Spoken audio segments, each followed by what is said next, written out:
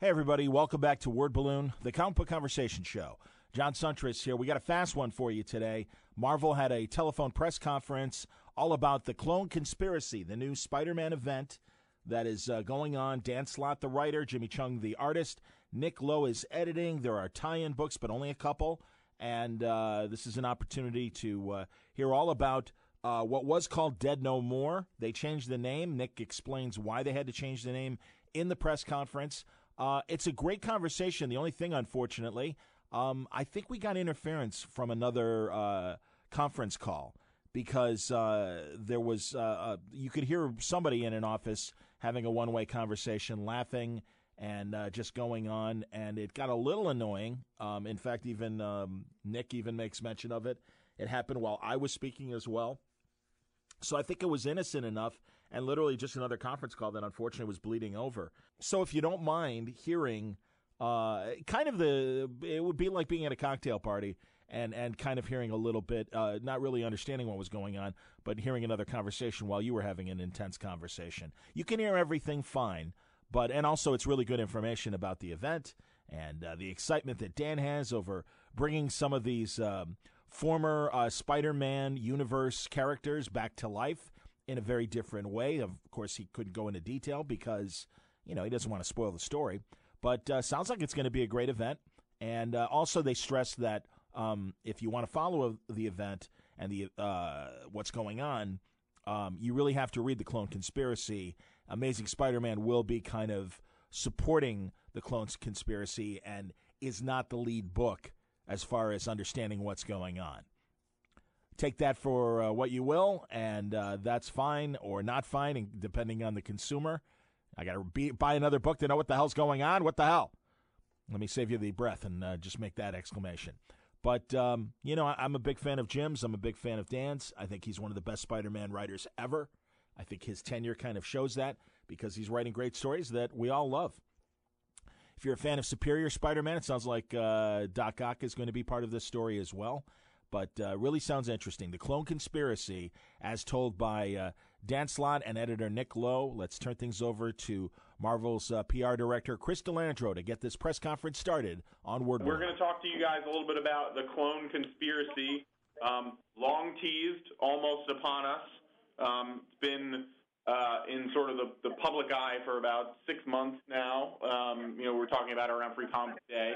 And I mean, as far as I understand, it's been in Dan Slott's brain for quite a bit longer. So as we far too long, as we approach final order cutoff, which is this Monday, we're going to be talking a little bit about it. And we sent you guys some really beautiful Jim Chung art to show. But yeah, like as I said, I have Dan and Nick with me today, and we're going to be talking a little bit about the first issue and what to expect. So Dan, why you got to make Peter Parker's life so hard? You've changed my mind. He'll now get sandwiches. Every book will be about him having a sandwich. Tasty sandwich. It's gonna be smooth sailing from here on out. Oh, totally smooth sailing.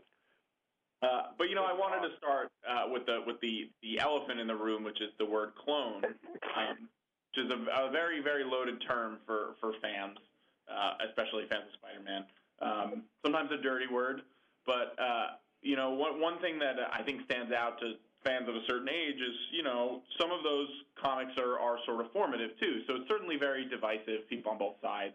And I know that we've talked a lot about this event. But has that sort of divisiveness sort of factored into your story at all? Has it affected you in the way you're writing it, or Nick, how it's being edited, things of that nature?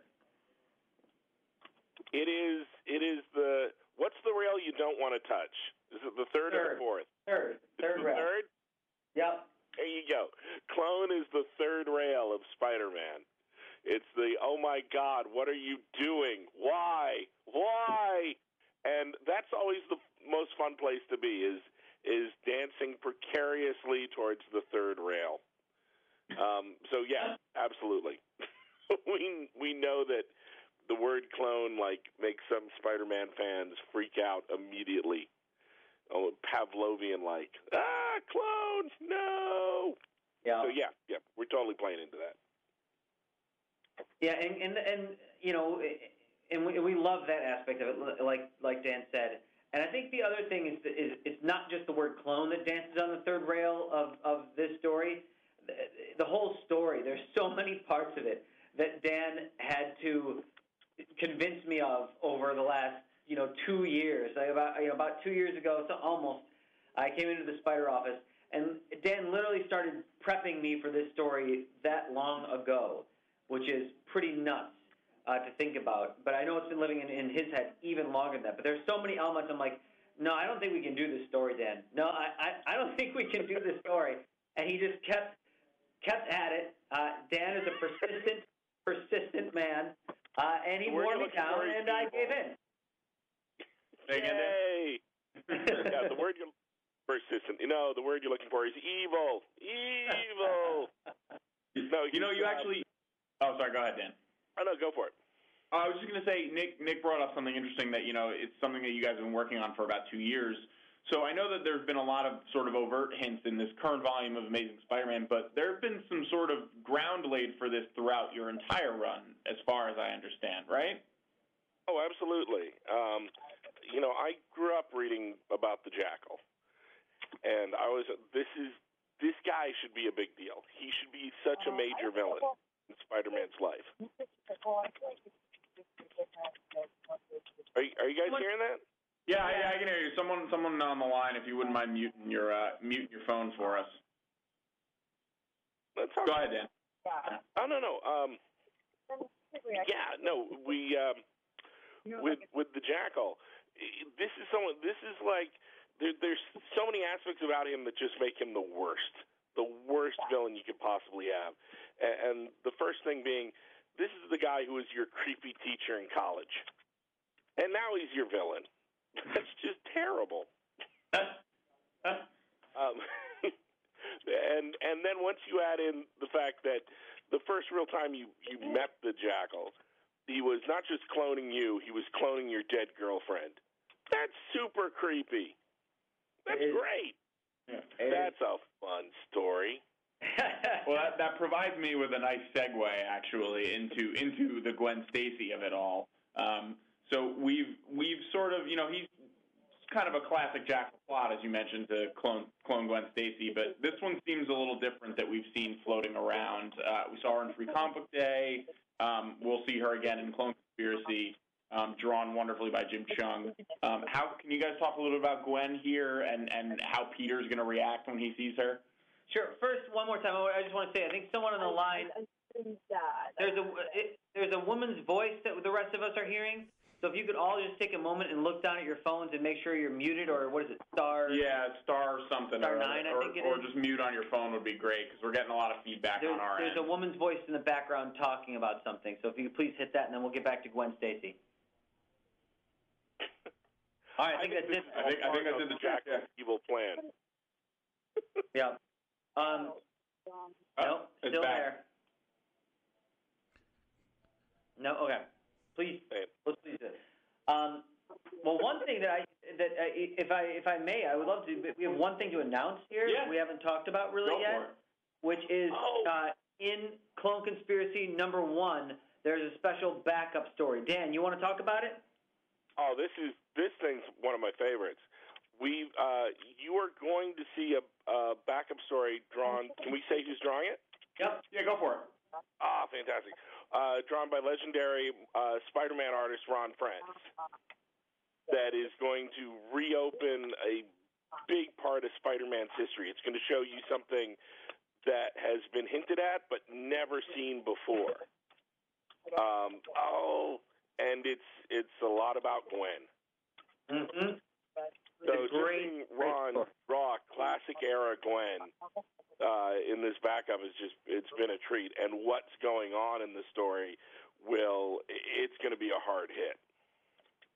So, Dan, you mentioned Ron Frenz, and I mentioned Jim Chung before. I want to talk about Jim a little bit because we're just showing some of his finished color pages today for the first time, and even a really great spread from issue 2 that's in black and white. You've worked with him before. I know you do covers for Avengers Initiative, Yep. but this is the first time I believe you've worked with him interior-wise, correct? This is the first time I've written a story where Jim's drawn interiors, and with Jim and John Dell and Justin Ponzer, this is some of the finest art in any story I've ever worked on in my entire career. This is a gorgeous book. Marvel has pulled out all the stops for Dead No More Clone Conspiracy. While this is going on, this is the core Spider-Man title. This is the book you have to read. You know, there are other books that are going to tie into this, Prowler, Silk, Amazing Spider-Man, but this is the one that you need to have. This is where all the biggest shocks and thrills and the whole guts of the story. You want to be reading this book. And when you see this Jim Chung artwork, it's not even going to be like that hard of a arm twist to get you to go, maybe you should read this. Look at this. This is gorgeous. Nick, I know that we talked a little bit about the decision to break this out into its own event, and I know that Jim Chung was sort of a big factor in that. So can you talk about that a little bit? Well, I mean, the biggest factor in splitting it out was just because the story got really big, and there were so many great ideas that Dan had of story ideas that just couldn't fit in the main story. Like Dan had so many cool ideas about supporting characters and creepy stuff that that just didn't have room in the Peter Parker Spider-Man, Miles Warren Jackal story that Dan was telling. We just grew out of there, and that's why we made it its own series. We made the Amazing Spider-Man issues tie-ins to that main series. But it just got too big. It just got too big for the kind of container we were building it towards. And so we blew up that container. We got a bigger, shinier container, and we put it in. But I mean, it's funny. You can actually see it in Jim's art, like that the change in plans in this, because like the first couple issues, it's like Amazing Spider-Man 19 and blah blah blah. It's before we on the tops of the pages, before Dan really we figured out exactly how much story we had. So What's going to be fun is in Amazing Spider-Man, working with Chris Gage, we have these whole done-in-one stories that every issue you read of Dead No More, there's going to be some major revelation, some major surprise. And you're immediately going to go, I want to know more about that. And then over in Amazing Spider-Man, we have these done-in-one stories that answer your questions, tease you more about what's going on, and tell you a really nasty story. Where when you get to like Amazing 22, I think that's going to be one of the biggest gut punch stories in Spider-Man that we've told in years. I can't wait for you guys to see what we're doing. And looking at advanced covers, you're bringing back one of my favorite '90s Spider-Man villains, which is Carrion, which I think I'm very excited about. I might be the only one. No, Carrion has a big role. And one of the other things that I also want to stress is, a lot of people have given some grief about the amount of story elements that we have already released. The Gwen Stacy, Dr. Octopus, things like that. But I promise you, we have so many surprises up our sleeves as the story goes along that that is only the tip of the iceberg. Dan, you do have a history of cracking the internet in half, so I think they'll probably be ready, be out with their pitchforks by the end of this. Absolutely, sharpening them very hard. But like we just mentioned, Doc Ock, and if one of your favorite runs of Spider-Man was Superior Spider-Man, you are not going to want to miss a single issue of this. There are some very big Doc Ocky things that happen. We talked a little bit about the Amazing Spider-Man tie-ins, but I want to jump ahead a little bit. Nick, can you talk a little bit about what's going to be going on in other tie-ins? We released a checklist today, so you can see that the newly launched Prowler book is going to tie in, as well as Silk and Amazing Spider-Man. So we've covered Amazing Spider-Man a little bit, but I'd like to hear from you about what's going on in Silk and Prowler. Sure. Well, if you've been reading Amazing Spider-Man since our most recent #1, Prowler has been a key part of Peter Parker's plan and of kind of a global Spider-Man initiative.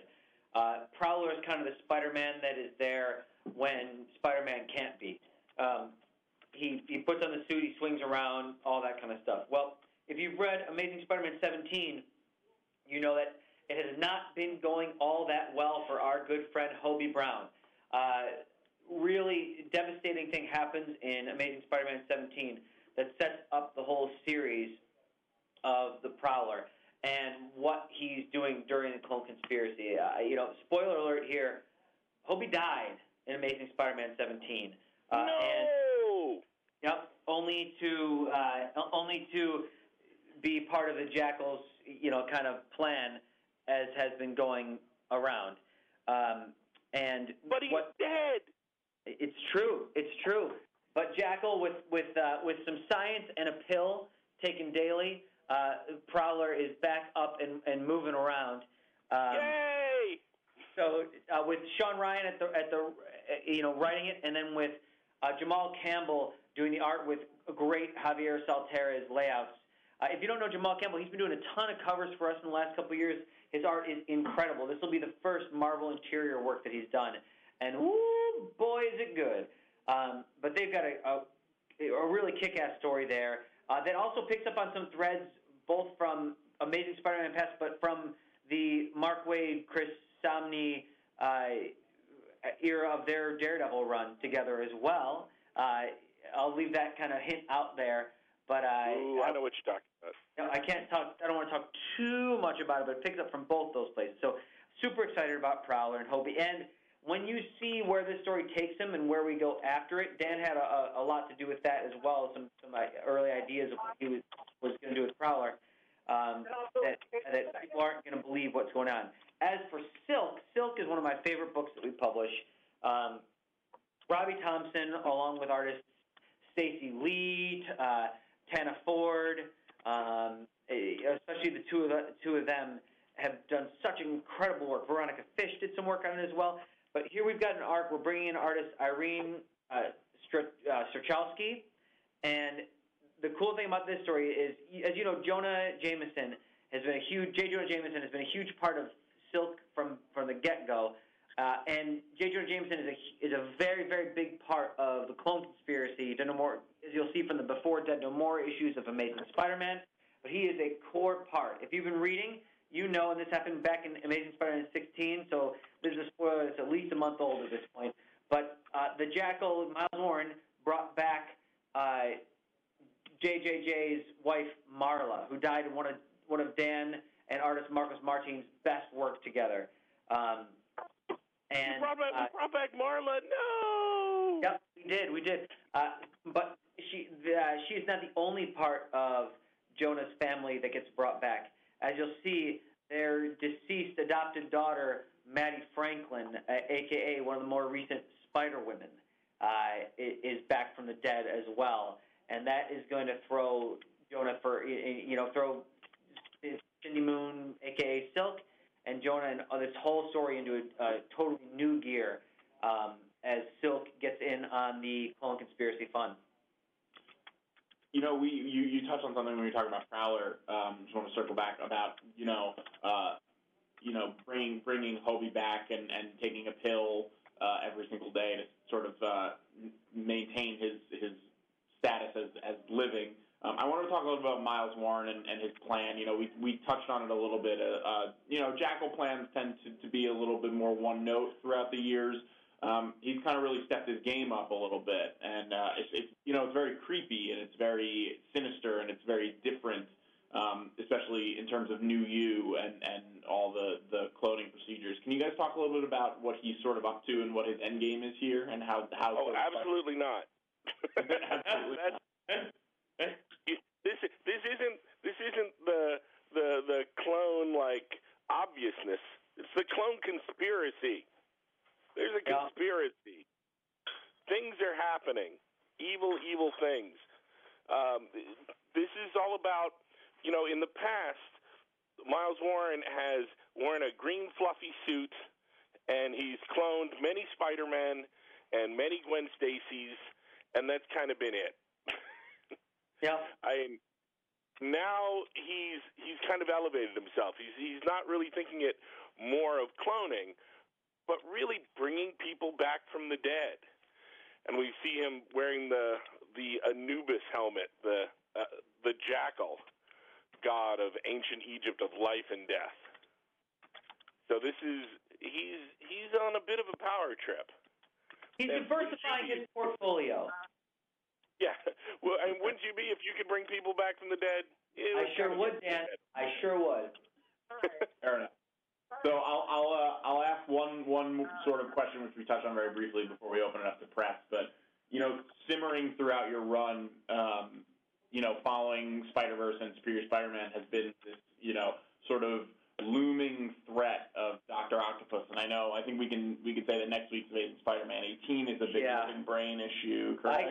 I cannot wait for everyone. As you see on the cover, it's got Spider-Man and Anna Maria on the run from the living brain with a big kind of ghosted figure of Otto Octavius and octopus arms in the background.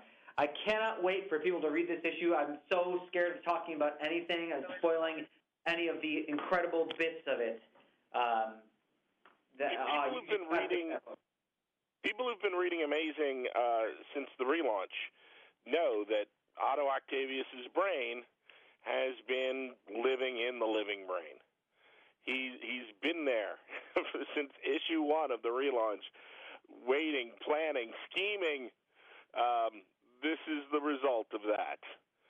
It's long simmering, long brewing, very much a long game.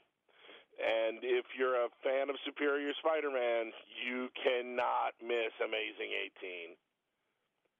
Well, that's perfect. I think I'll leave it at that and not press you for any more juicy details. But I'm going to open it up now to some press questions. So we've got some time, so we'll probably go around at least twice.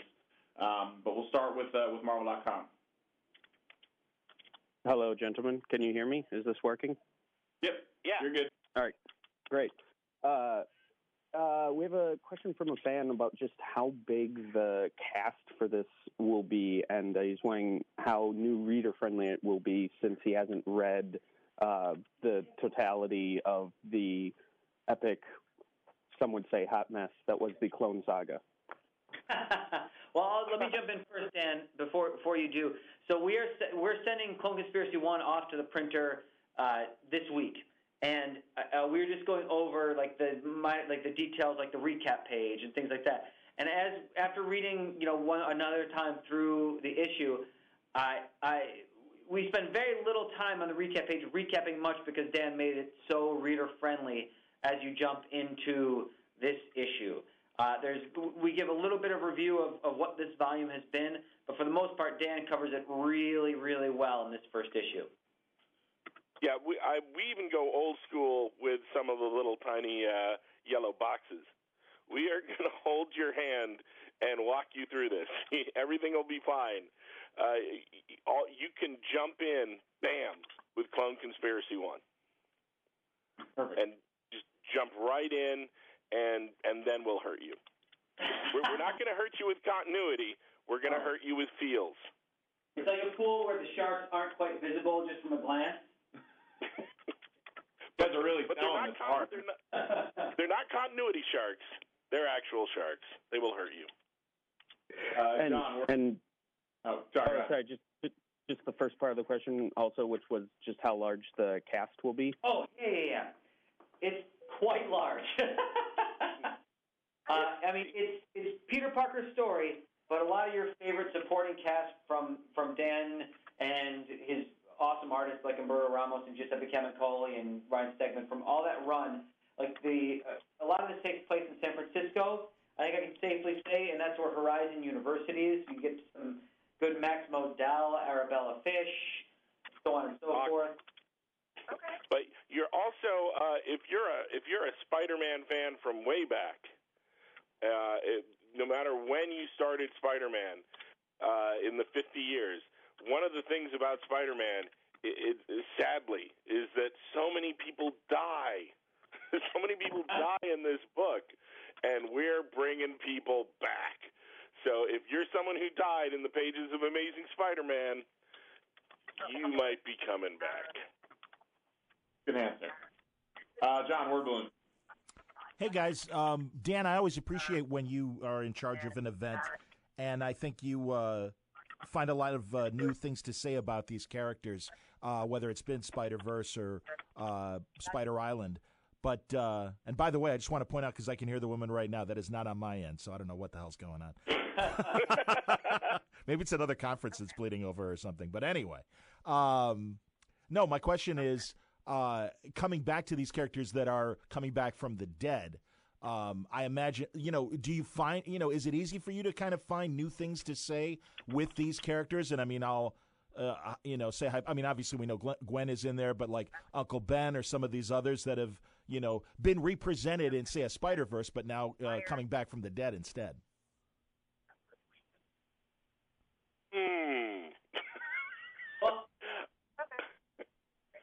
Nick, you got this one? Yeah, I can take it. Dan is really good at that, and I think one of the things that you'll see is, especially, we already mentioned this backup story that we just announced in this call that deals with Gwen. I mean, Gwen spent a lot of time, she didn't come in for, what is it, issue 31 or something like that, Dan, that she first showed up in? Not till the college years. Yep, not till Peter went to college. And then she's there and bopping around until 121 when she passed away. But she was written in a very different time, and so one of the cool things is getting a little bit more through a little bit more modern lens of Gwen Stacy and who she is, and it's been really, really great to read that and get to dive in her not just as Peter Parker's number one gal, Gwen Stacy. This is a Gwen Stacy. A very fascinating character in her own right, aside from Spider-Man. And like just like that, you'll see other characters that have been brought back as well through a similar. I just want to take a second to point out that we can, if anyone is out there, could you guys please mute your lines? We're still getting a lot of feedback on our end, so getting louder actually. George, Newsarama. So, Dan, you touched on this earlier talking about the Clone Saga as kind of the third rail of Spider-Man comics. Is there kind of a drive in the clone conspiracy to sort of redeem the idea of Spider-Man and clones to show that this is a story you can tell and this is an area of his history that you can touch on without shocking yourself to death? This is a really good question when on the other side. He'll have to tell us how he did. I think, one of the fun times I've had working on this book is picking up characters that people haven't considered to be a big threat, or characters that might have only appeared a few times that people go, oh, it's so good to see them again, whether it's Cardiac or Stunner or Phil Urich. That just taking these characters and going, what new spins can we do with them? How can we bring them back? And if you're a character in Spider-Man and you've had a good run, you've had some of the best writers and artists working on you. So, of course, you're somebody's favorite. Everybody is somebody's favorite out there. And we've had so much fun with the Jackal, especially during Spider Island, that it's fun to look at what he's doing now and to take that stepping stone of cloning, mad scientist, and just running with it in a completely new direction. That everything is open. Anything could happen. CBR. Okay, that's not what we're talking. Hey guys, excited for the story, and we kind of keep hearing about how long this has been in your mind, Dan. And I'm kind of curious, how long has it been going? Because you look back at stuff, even thematically with some of the issues that really dealt with death, and when Spider-Man wanted no one to die around him, and then stuff like Rhino and his apparent death, and it seems like this really has been years. Is it a matter where something kind of story threads kind of help fit this, or is it really like a clear plan that you've had for all this time? It is very much a crazy threaded conspiracy theory wall in my house going. And then, it's not as bad as Jonathan Hickman. Like when he came in and walked everybody through the entirety of his Fantastic Four run on his first day at his first retreat. And everyone looked at him like, "You're going to hit all of that. you're going to do that." I've kind of been in the same boat where my first day having a meeting back then with Steve Wacker when I was going to take over the book solo. I brought this yellow legal pad, and I started walking him through the first 6 months of Big Time, and then the next 6 months, and then the next 6 months. And he grabbed the yellow legal pad grabbed it away from me at one point, and he just kept flipping through it, and he's like, "Oh my God, we're not going to get through all this in one lunch." And so there's been stuff that's been long brewing and stuff that I've always wanted to get to, and it's fun to hit that. Jesse, IGN. So a big part of your run from the beginning has been this idea that Peter's obsessed with saving everyone, regardless of how unrealistic that goal is.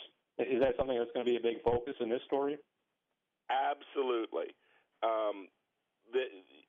It's kind of weird because we live in a world where if you live in the Marvel Universe and you're a superhero, where you can make these broad, impossible proclamations, and they can be your whole reason for being. You can live by the mantra of with great power must also come great responsibility. And for 50-plus years of Spider-Man, that has led this character on paths of tremendous guilt over everything. And by the time I got to come onto the book as the writer, there were graveyards filled with Spider-Man supporting cast. And to have one more key member, and at that point it was Jonah's wife, Marla, pass away. The very next one, he just goes, "No more. I'm Spider-Man. I can do anything. I have these amazing powers. I can fix this." And we've watched over the years of this run how that no one dies kept changing because he had to become more realistic. Then it kind of became no one dies when I'm around. No one dies on my watch. And at the beginning of this run of Spider-Man, when he's talking to Mockingbird in Shanghai, he's even kind of grown up a bit, and he's dialed it back, and he's made it kind of like a very realistic goal, and how he's going to approach this and stay true to his mantra. And an adventure like this, it blows that all out of the water. If suddenly you can literally snap your fingers and bring someone back, what does that do to someone like Peter Parker? Marvel.com. Oops, sorry guys, I'm here. So it's Strami here, and I'm going to ask a question purely for me. I can feel where this one. Where is the Shocker in all this, and when will he take his place as Spider-Man's ultimate big bad? The Shocker will take his place as the ultimate big bad, probably around the time of Spider-Man Homecoming, because we're whores. Now, Dan. I don't know. No, come on, it's the Shocker. I've been very guilty of using him as a someone to job when Spidey needs to be. And Herman's been very fun that way. But you look at all the amazing work that they did over Superior Foes. Next time we see him, we better do something really awesome with Herman. That's exactly what I want to hear, Dan. John, word balloon. Talk about working with Jim Chung, both of you, because I'm a longtime fan, and I'm glad that he's as involved as he is in this event. Yeah. Every time you get a page in from Jim, you lose a good hour of your day because you just stare at the page. You just stare at it and go. He just turned in some stuff from issue 3 today, and it's so hard not to just go, be a moth heading towards the light, because everything Jim draws is so gorgeous. I mean, he is one of the perfect Marvel artists. I think I've talked about this before in an interview or something like that. But to me, like in my book, there are people whose work just exemplifies Marvel, whose characters have this gravitas and this aspirational quality to them. And it's people like of course you've got Jack Kirby and Steve Ditko, big time. But for me, John Romita Sr. for so long was like the Marvel artist, and then like Mike Zeck with Secret Wars and these times as we go through.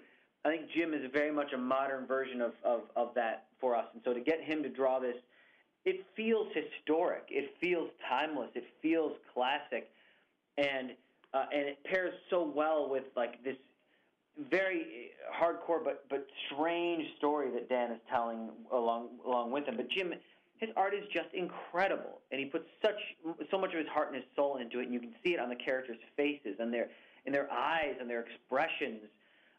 His Gwen Stacy is fantastic, and his Dr. Octopus. Yeah, that's one of the great joys of this is if you're a Jim Chung fan, you've seen him draw the Avengers, you've seen him draw Adventures in Space like in Infinity, you've seen him draw all these different corners of the Marvel universe, and this is Jim in the Spider-Man section. This is Jim. Every time you see a new character that hasn't appeared in the book yet, and it's a classic Spidey character or a classic Spidey villain or modern day, it's just, now I get to see Jim Chung draw them. So if you're a Spider-Man fan and a Jim Chung fan, you have just hit the Venn diagram of awesome. Mm-hmm. It's just so cool. And his I gotta say, his Dr. Octopus in all his chubby glory, and by chubby I don't mean Jim. He's a very trim, fit man. But his Dr. Octopus is just, he looks so right. He just looks right. George, Newsarama. So far, we've seen a lot of people come back from the dead as clones. We've seen a lot of people waiting to be cloned. We know some people will be cloned. But as you said, this is the clone conspiracy, not the clone obviousness. I know how you're going to answer this, but I have to ask anyway. Is there anyone in Spider-Man's life and Peter Parker's life that he may not realize is already a clone, that we don't even realize is already a clone? Is that coming down the pike? Maybe. I think we could probably leave it at that. That's a good question.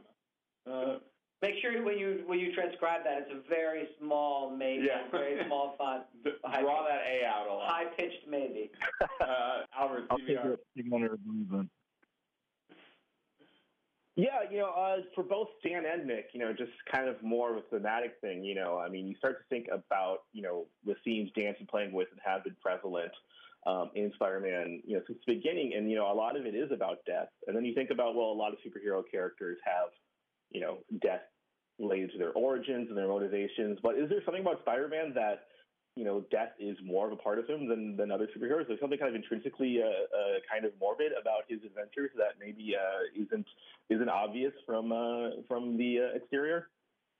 From the moment he was created, the thing about Spider-Man was, and it really encapsulates the Marvel ethos of Marvel is the world outside your window. Spider-Man stories, they're not set in Gotham or Metropolis. They're in New York. They're in Queens. They're in Brooklyn. They're in places that you can go and touch. And Spider-Man as a character, he's not some modern-day god. He's the person the person down the street. And we can do crazy things to Peter. We can make him a fish out of water and have him run his own corporation. We can make him a movie star tomorrow. We can do the craziest things to him, and he's always going to react the way people react. There's something so human about Spider-Man.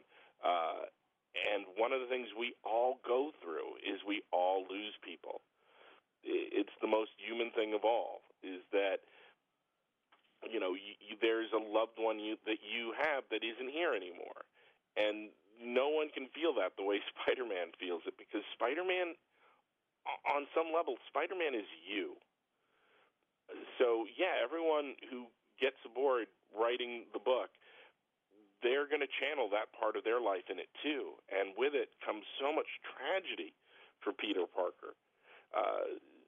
And we're going to delve into that. Jesse, IGN.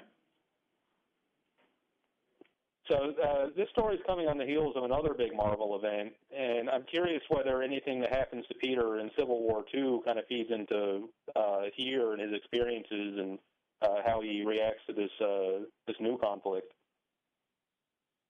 Well, it's all part of the grander story, and part of it is we're starting this before Civil War II ends, so this will be another case where you have to wait until both are done to see exactly how they fit into each other.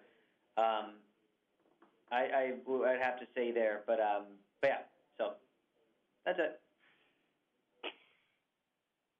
Marvel.com.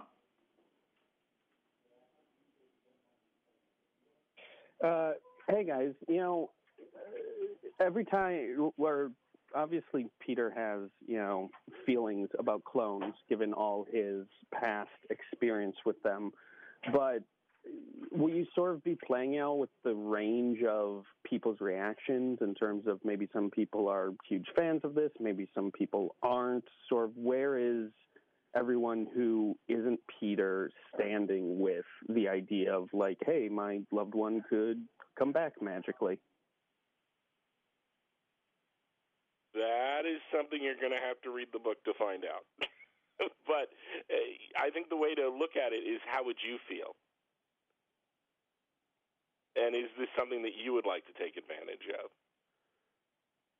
And then ask that of any Spider-Man character. John, word balloon. I think more questions for me are going to come as I read it, so I'll pass. But thank you. George, Newsarama? Kind of playing off the last question that was asked, really what's stopping Peter from simply embracing this idea? Great question. That's a really good question. It's answer for himself too.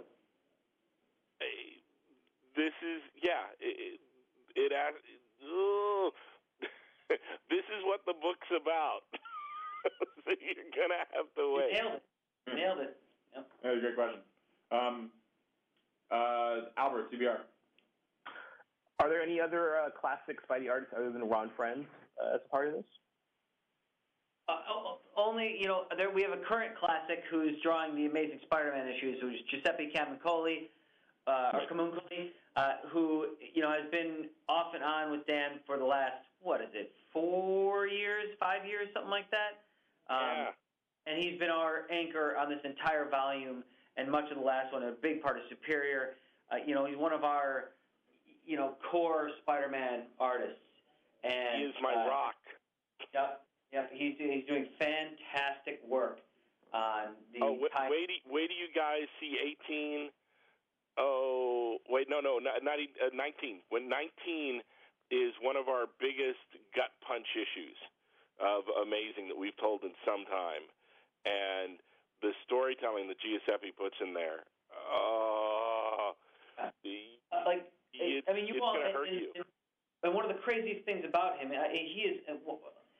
I don't know why he's not more people's favorite artist. Maybe he is. They just don't really think about it. Because he not only is his work so incredibly detailed, so powerful, and so cool, but he's also he has been your core Spider-Man artist for we ship this book a lot, and he has drawn it'll be 15 of the first 19 issues of this volume, something like that. That's insane, unheard of, and the quality of work to go with that is just unbelievable. He kills himself to get this book out. And it shows on every page. He's so good. With other classic Spidey artists, you are going to see some. I just saw a variant cover today, which had a Spidey legend drawing Yep, it. So, Mark Bagley's doing a bunch of variant covers for us that are incredible. That's the one that Dan's talking about that I just spoiled for you. We got a bunch of great variant cover artists and stuff like that. But on the interiors, it's mainly like, this is a tight story. So you got Jim Chung on your main event book, the book that you cannot miss, the book that you need to make sure you call your local retailer and put that on your pull list. We got Giuseppe Camuncoli on the Amazing Spider-Man tie-in issues. We've got Jamal Campbell and Javier Saltares on Prowler. We've got Irene Strakowski on the Silk issues. If she just did some amazing Gwenpool issues as well. But it's a really fantastic, tight event that we cannot wait till you can see. All right, I think we got time for maybe one more. Jesse, IGN, you have a question? Take us home. Yeah, so when the series was first revealed earlier in the year with that teaser campaign, it was referred to as Dead No More, and at some point it became the Clone Conspiracy instead. And is there a significance to that title change? Did Clone Conspiracy just have a better ring to it, or does that kind of reflect your changing ideas for the story? Well, I'll jump on this, Dan, if you don't mind. I'll go for it. It mainly, in this day and age, it is so hard to keep stories secret. It is so hard to keep story elements as surprises. Not only does the internet make discussing it with your friends really, really easy and make the dissemination of ideas really, really easy and fast, almost too easy. So we wanted to make sure, because when we started talking about this, it was before we revealed that the man in red that Dan's been planting since the beginning of Amazing Spider-Man #1 of the most recent volume, that he's the Jackal, that it's Miles Warren, the Jackal, and so that's why we started with calling it Dead No More. That was our kind of teaser. That was our kind of priming the pump before we revealed it was the Jackal, and that's when at that point, once you know it's the Jackal, there are clones involved, and so that was the point that we were ready to unveil the full title. Yeah, if you can think about the timeline of when we told people about Dead No More, if we had said Jackal then, it would have tipped our hand. Yeah, and just to jump in from a sales perspective, Dan's been teasing the story out, more regularly in his current volume of Amazing Spider-Man. But then there was also the free comic book day story, and then a number of other things. So we didn't want to tip our hand too early, basically. But yeah, I think. Go ahead, Dan. Sorry.